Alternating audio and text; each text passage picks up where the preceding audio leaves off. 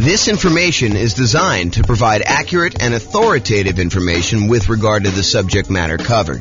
It is offered with the understanding that the presenters are not engaged in rendering legal, accounting, or other professional services. If legal advice or other expert advice is required, the services of a competent professional should be sought. Welcome to the Waterbury Real Estate Investing and Real Estate Financial Planning Podcast. Learn all about investing in real estate in Waterbury, Connecticut, with a combination of real estate financial planning and modeling with numbers specific to Waterbury, plus syndicated, more generalized recordings of live and pre-recorded real estate investing classes. Not all of them specific to Waterbury. Be sure to stay tuned after the podcast for a message from our sponsors. The following is part 5 of 6 parts of the class Overcoming Obstacles for Real Estate Investors. Be sure to check out other parts published as separate episodes. Now we're going to do finding what you're missing. So what's missing? So we already covered down payments, which sort of included reserves and closing costs as well. Now we're going to talk about finding deals, finding a dream team, finding partners, and finding tenants. All right, so finding deals. I mean, there's not a lot of stuff I can add to this, right? It's going to be a lot of master the obvious stuff. So finding deals inside the MLS, you could brute force all properties. So if you're really struggling to find a deal, look at every deal. Run the numbers on every deal. See if you can, make something work. Brute force analysis, do it. Take the time, go through all the stuff. Or if you're unwilling to do brute force, do better searches. Search for a wider range of fixer-upper terms.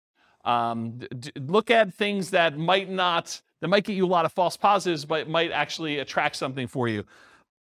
Like if you're looking for properties that could be good house hacking properties, so things with like walkout basements or second kitchens or things. We did a whole class on this and how to find those deals on the MLS. But if you go watch that, we go into a lot more detail. But basically the idea is be more broad in your search so that you can then narrow it down if you're willing to do that. That's all the stuff inside the MLS. Market to find motivated sellers. So if you can't find what you need inside the MLS, be willing to spend money in order to find deals outside the MLS. Put out marketing, and we did a whole separate class on marketing to find motivated sellers, like 2 hours on that. So go watch that to find sellers instead of just deals in the MLS. Because MLS is going to give you, in a lot of markets, it's going to cover about 90% or more of the properties that go up for sale in a year. But that still leaves 10% of properties that are being sold for sale by owner. And it might change a little bit from market to market, but that's about what the numbers are, about 90-10. And some markets, it's more than that. Some markets, a little bit less. So marketing to find motivated sellers. And in my mind, that would also include networking. So we include networking in that class when we talk about it. So going to different real estate investor meetings, meeting as many wholesalers as you can, trying to go find deals by, talking to people, telling them that you're in the business, letting everyone that you're looking to buy properties, because you'll find kind of these off-market deals that way too. If you can't find deals in the market where you're currently looking, consider expanding geographically.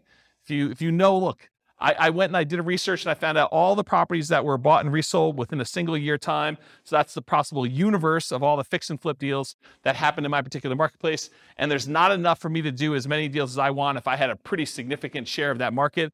Well, maybe you decide, look, I need to go to another city that's bigger than mine, maybe add a new city or 2 or 3 or 5 in order to figure out how many deals you want to do, what a reasonable size market share might be by looking at how many a certain person did, looking up the addresses of what they are and kind of matching those up and saying, even if I had that percentage of market share, could I really go and do the number of deals I wanted? Maybe you need to expand geographically into other markets in order to meet your numbers.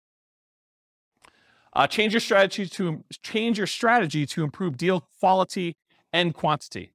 So if you're like, look, I only want to do top fixer-uppers, well, you may want to actually improve your deal quality, change your strategy so you can improve your deal quality. You can go and look at, maybe I'm willing to also do regular fixer-uppers or ones where I could add additions or something like that in order to be able to get more profitable deals and also improve the number of deals that you might have.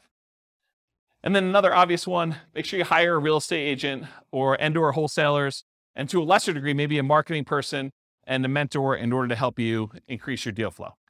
So those are strategies. Any that I missed? Does that help, Bill? Cool.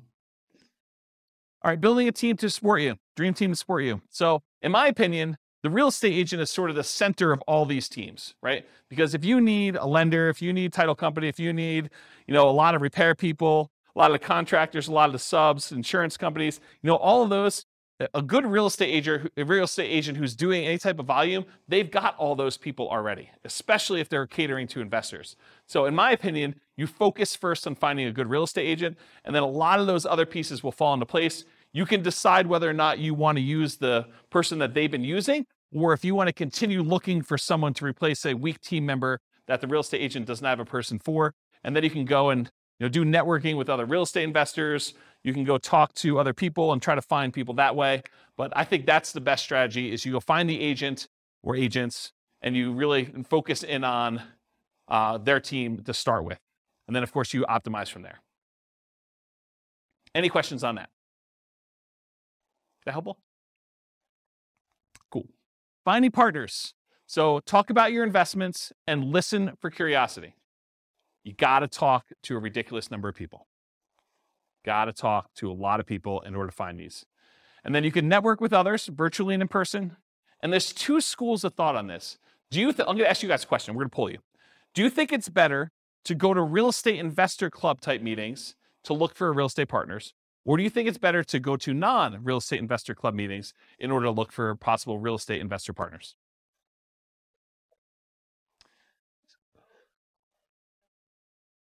Yeah, so it's really not an either or, but I agree both is probably the best way to do it.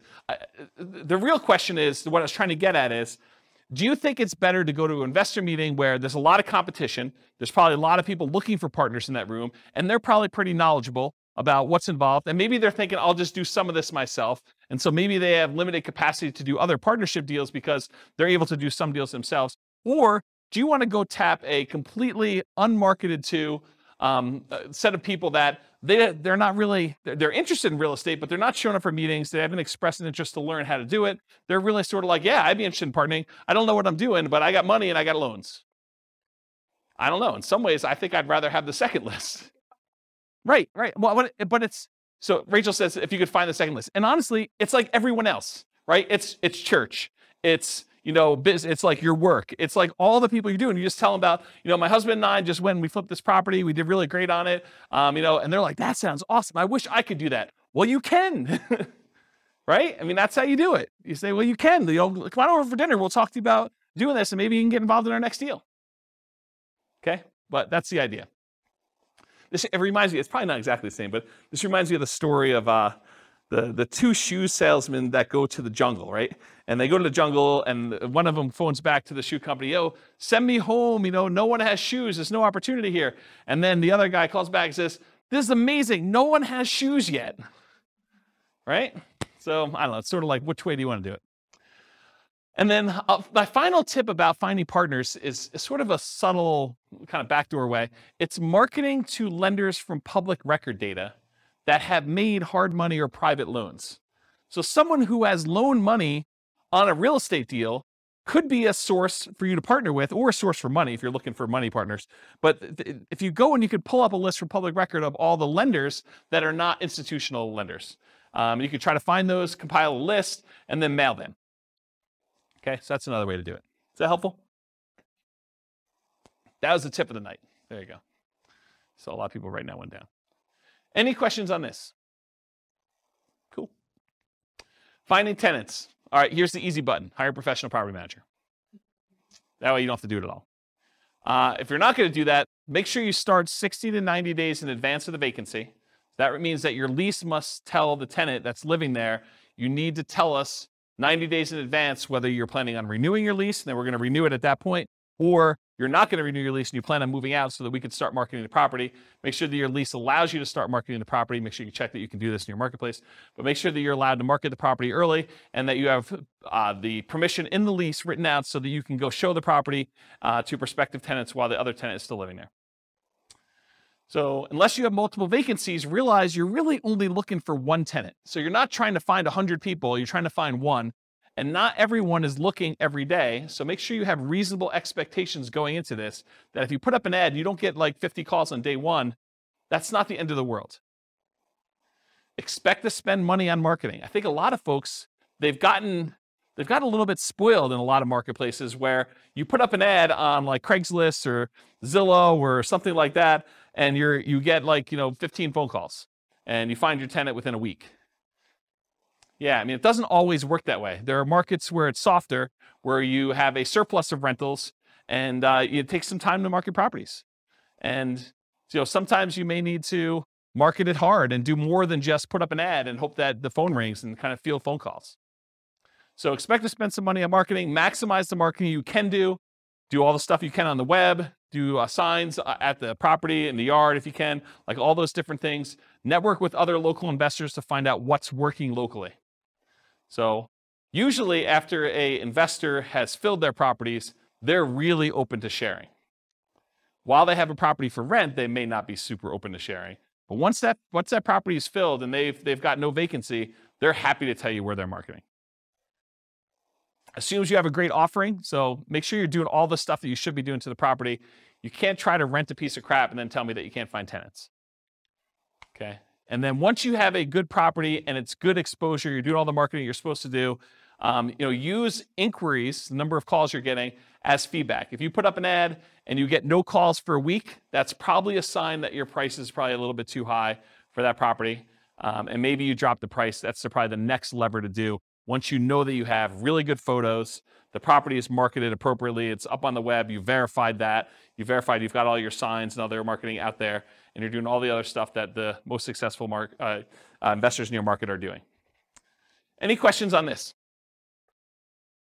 Cool. This concludes part 5 of 6 on overcoming obstacles for real estate investors. Listen to the next episode, part 6 of 6, on inner game. With home prices up, mortgage interest rates up, and rents up, but not quite enough to counteract the higher prices and interest rates. Cash flow on rental properties in Waterbury is harder than ever. Book a call with the Real Estate Financial Planner to apply our proprietary 88 strategies to improve cash flow on your rentals. See the show notes for a link to schedule your call and improve your cash flow today. If you're a real estate agent, lender, or professional in Waterbury that wants to help our real estate investor listeners, consider reaching out to learn about collaboration opportunities with this podcast. We'd love to add more value to our listeners by having you assist our investors buy, sell, and finance their real estate investments. See the show notes to schedule a call to discuss collaboration opportunities.